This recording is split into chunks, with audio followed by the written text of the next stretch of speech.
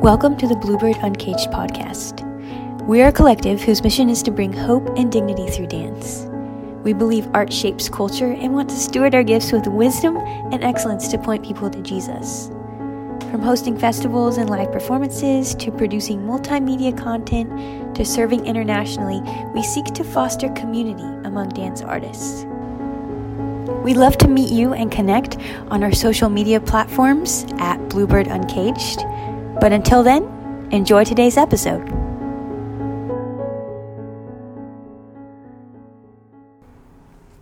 Hi friends, welcome back to the Bluebird Uncaged podcast for episode 2, discussing audition tips. Today we are going to be talking about virtual auditions, and I know this is new territory for all of us. I mean, video auditions are still have been pretty popular for a while, but today just want to talk about some tips. I also have a special treat for you to hear from someone who actually their job was to watch all of the audition video submissions for a specific company. And so her input is very, very valuable. And then at the end of this podcast, we'll talk about what to do with audition results. All right, so we're going to just jump right in talking about virtual auditions. So, I mean, I know that these days some people are having Zoom auditions, but then also the normal video audition that has been going on for a while. So, first of all, for both Zoom and video auditions, choose your space wisely. So, ideally, you would be filming or videoing in a studio.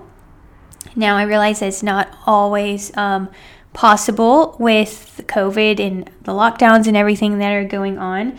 If you absolutely have to film in a house, make sure your room is as clear of clutter as possible. So,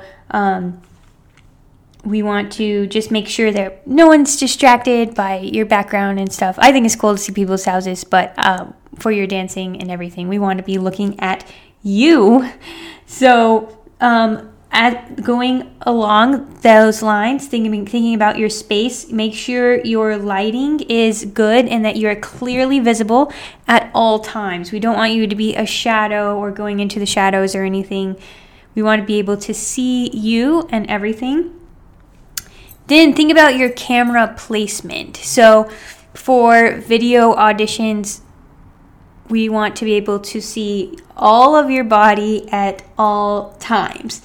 And I know that this might be kind of tricky with if you are doing a Zoom audition or something in the house, but try to stay within the frame for the entire time as much as possible while still dancing full out and using your longest lines. So we just want to see you and to see your dancing and your technique, but also your artistry. Thinking about what to wear, I talked about this in the last episode, but if some guidelines are really specific about what to wear in videos or auditions, so follow those if they are specific, but if they're not, go ahead and wear what makes you feel good, but also shows your lines off well.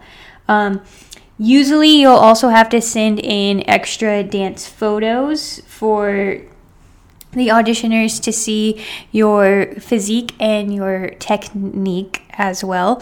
But when you're deciding what to wear, realize, I know that sometimes, your favorite leotard might actually not be the most flattering on your body, and but choose what makes you feel good and what shows your lines off.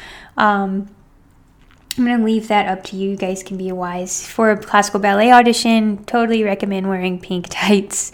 For more contemporary, that's a little bit more lenient. So just thinking about a few more technical things. Your music. For video audition, make sure your music is loud enough to be recorded through the camera. So I don't recommend that you overdub the music onto your video, because that can, even though that's kind of fancy and it can be better quality, but when sometimes it can sacrifice your musicality. So auditioners really want to see how you move with the music. And so the most accurate way to get that get a feel for that is to see you with the music that is being played at the time that you're dancing. So make sure it's loud enough to be picked up by your camera and the microphone that you are, the microphone on your camera. So this one is a special one. For Zoom auditions, make sure your Wi-Fi is stable and your computer battery is fully charged and or plugged in. So those are just two little things that can help take away Zoom audition anxiety. You want to make sure that you are seen the whole time. If you are frozen or glitchy, sometimes the auditioners can't really see you that well, and if they're trying to look at a lot of people at the same time, you don't want to just freeze at the wrong moment. But also you don't want your computer to die or lose battery and you get kicked off. So just two things that can help ease your anxiety over Zoom. And Zoom auditions are just a whole new deal. So if you have actually participated in one, I would love to hear your experience and your thoughts, and if you have any tips to add as well. Know that I know auditions are nerve-wracking in and of themselves, but also know that the auditioners are aware that this is a new experience for a lot of us. It's a new experience, even to be watching people on Zoom. And video auditions have been around for a while, and I realize that there might be more of an influx of those these days. So we want to make sure that you have present yourself well in video auditions. So for this next section, I am really, really excited to have Sarah Hilmer share some tips with you. Sarah is a very, very dear friend of mine, and one day I will get her on to share her story. But right now, Sarah is the founder and director of Immerse ATL, which is a mentoring and training program for contemporary dancers here in Atlanta. But before that, she was a ballet mistress for Atlanta Ballet, and part of her job was watching all of the video audition submissions that were sent to AB. So she was gracious enough to record some things that she saw from her perspective, and hopefully give you guys an idea of what directors are looking for in video auditions, and some things that will hopefully set you up for success.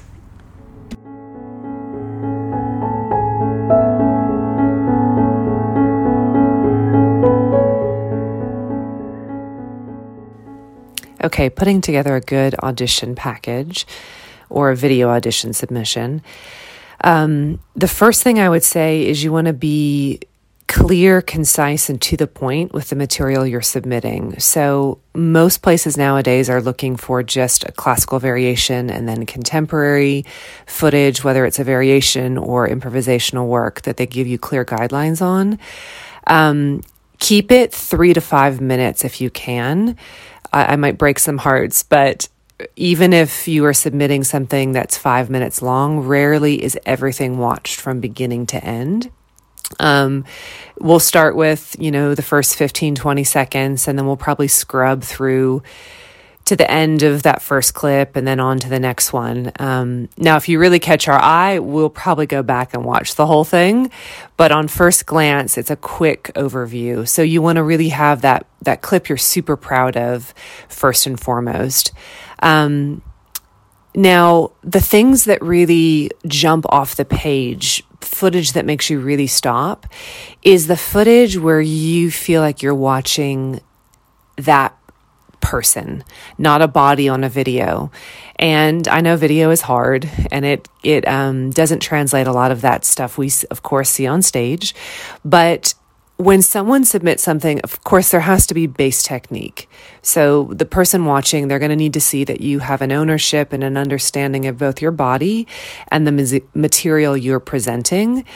But something that makes us all stop is when we see the authenticity of someone. So we see joy, we see a freedom of movement, we see a full expression of the ideas that they're working through.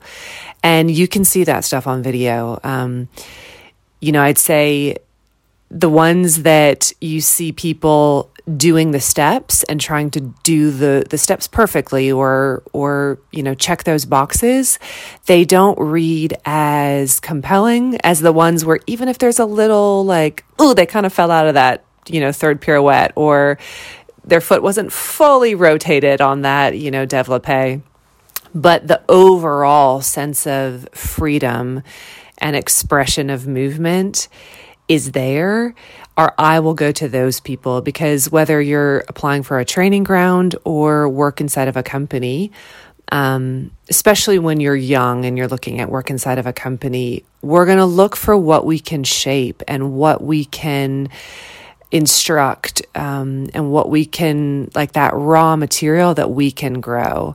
And we're looking for people that have that something that's vibrant and real and the joy of dance, if you will.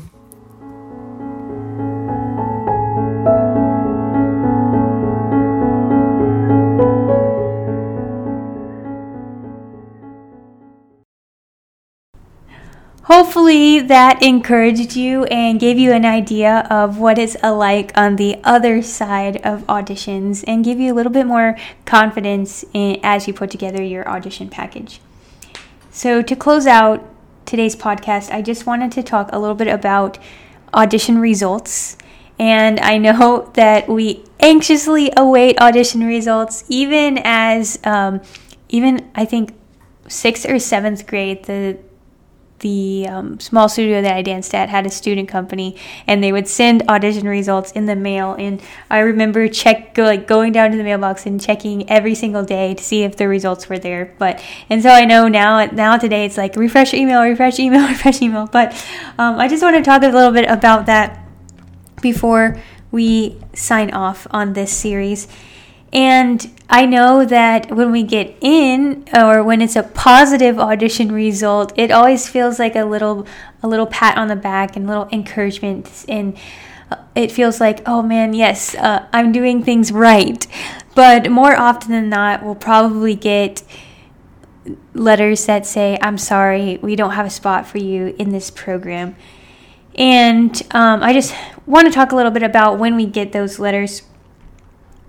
First of all, don't let, and I know we usually call them rejection letters, which I really don't like that word, because you are not being rejected at all. It's just, there are a lot of things, and we'll get on to discuss that later. But if a letter says, I'm sorry, we don't have a spot for you, know that your identity does not lie in the opinions of others.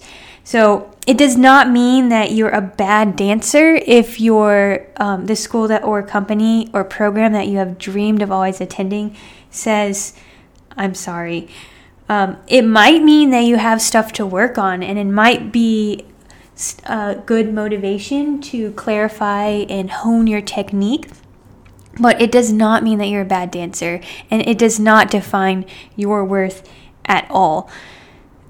Look at letters that say no as confirmation that you were not supposed to be in that environment, that you were not supposed to be hired to that company, or you were not supposed to be in the environment of whatever program you were auditioning for. So I think for me in my own life, letters that said, no, sorry, we don't have a spot, they were just ways that the Lord was showing me which path I needed to walk on and which steps that I needed to take forward.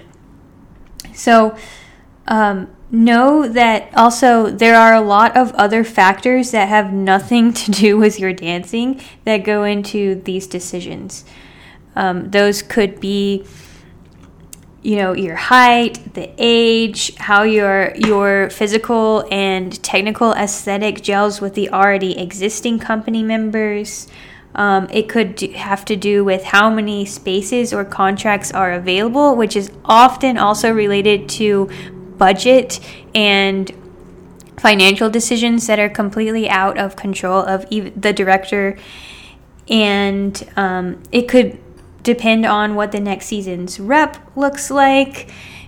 So, there's a lot of other factors that go into these decisions that that have nothing to do with you at all. It also, could be dependent on, or not dependent on, but the selection of dancers that people have to choose from that year. It depends on who also is auditioning and the seniority of the other dancers and experience and lots and lots of stuff. So do not just don't think that you are a bad dancer if someone says no. And I know that even these topics that I am bringing up, it doesn't ease the sting and it doesn't mend any hurt feelings. Just be encouraged, though. Stay resilient and stay positive. Take every single audition as a learning experience. So be teachable throughout this entire process.